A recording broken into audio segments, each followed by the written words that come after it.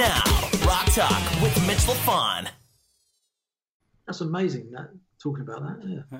Good old times. So let me get into the band's Atlantis. You put out a couple of singles, and the first one, when I heard it, it's called "I Fell Out of Love with Rock and Roll." And you go, no, we haven't. And I found it funny because Cats in Space seems to be a celebration of everything rock and roll. Just if you listen to the past albums, talk to me about that song and just the fact that, you know, it's almost ironic that here's a band that's got together to celebrate rock and roll, puts out a single called "I Fell Out of Love with Rock and Roll."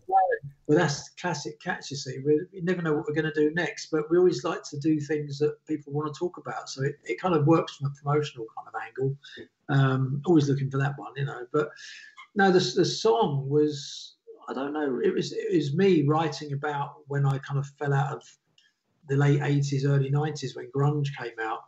And it kind of ruined my career, if you like. And we'd had this big budget album with loads of money spent on it with Jeff Downes out of Asia. And, you know, it was a hell of an album that took a long, long, long time to do. I mean, we'd spent over 2 years on this album just to watch it go and vanish, you know, just die on its arse, literally.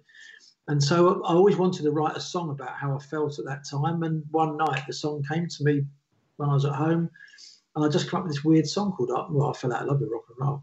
And, but I really did, you know, I gave up in the early 90s because I just didn't like what was going on. And what the song didn't obviously have time to describe was the fact that I just went off and went into a glam rock tribute band for about 7 or 8 years and just had the best time. We just went crazy around the whole of the UK and we earned a living doing it. So it was brilliant.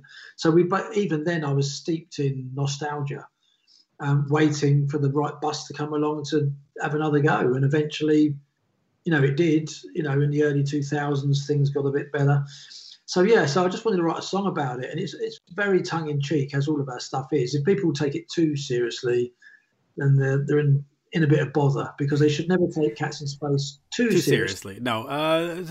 Now, the album you're referring to, is that Aqua by Asia?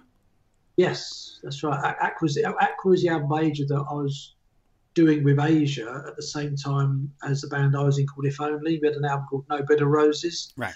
And me and Jeff were kind of writing songs, because I was, you know, not blowing the trumpet by far, but Jeff didn't have Asia. They had folded because John Wetton had gone off and Cole had gone off, and I think Pat Thrall was the guitar player at the time. And Jeff wanted to put the band back together with originally Glenn Hughes. So I was kind of Wait, hold on. He wanted to put Asia back with Glenn Hughes, the voice of rock, Glenn Hughes? Yes, the voice of rock, because Glenn was with Jeff. I heard the songs and they were amazing.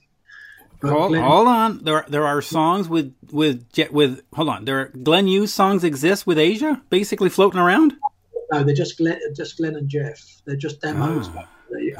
That's exciting. Yeah, it was. I heard one song in particular that was as good as anything on the Hughes Thrall album. It was phenomenal. It really was. But they've never seen the light of day, as far as I know. Glenn was not in the best of shape then. So. And because he's a bass playing singer, I said, he's the man for Asia. What a coup that would be. You know, that didn't work out. So we just started writing some songs. And this guy, John Payne, came along. And he had some songs that he was writing with various people. And they met up. And we wrote a song for a film called Freddy FR07, which is like a big cartoon film in the UK. Did okay. And it was originally going to be a Greg Hart, Jeff Downes song, but the film was desperate to use the Asia name just for extra kudos, and that's how it started. So Jeff and John went off to form Asia. I had a couple of little songs with them, and then I went off and did the If Only album, and Jeff was doing both at the same time. So it was crazy times. 1991, 92. 92? Yeah, 92 was Aqua, so, man. And the If Only album came out around about the same time. Yeah, so it goes to show you, by the way, that brand over band always wins, right? Always, every time. You got to get your branding right. You got to get your emblem. You know, like Iron Maiden and Asia's logo.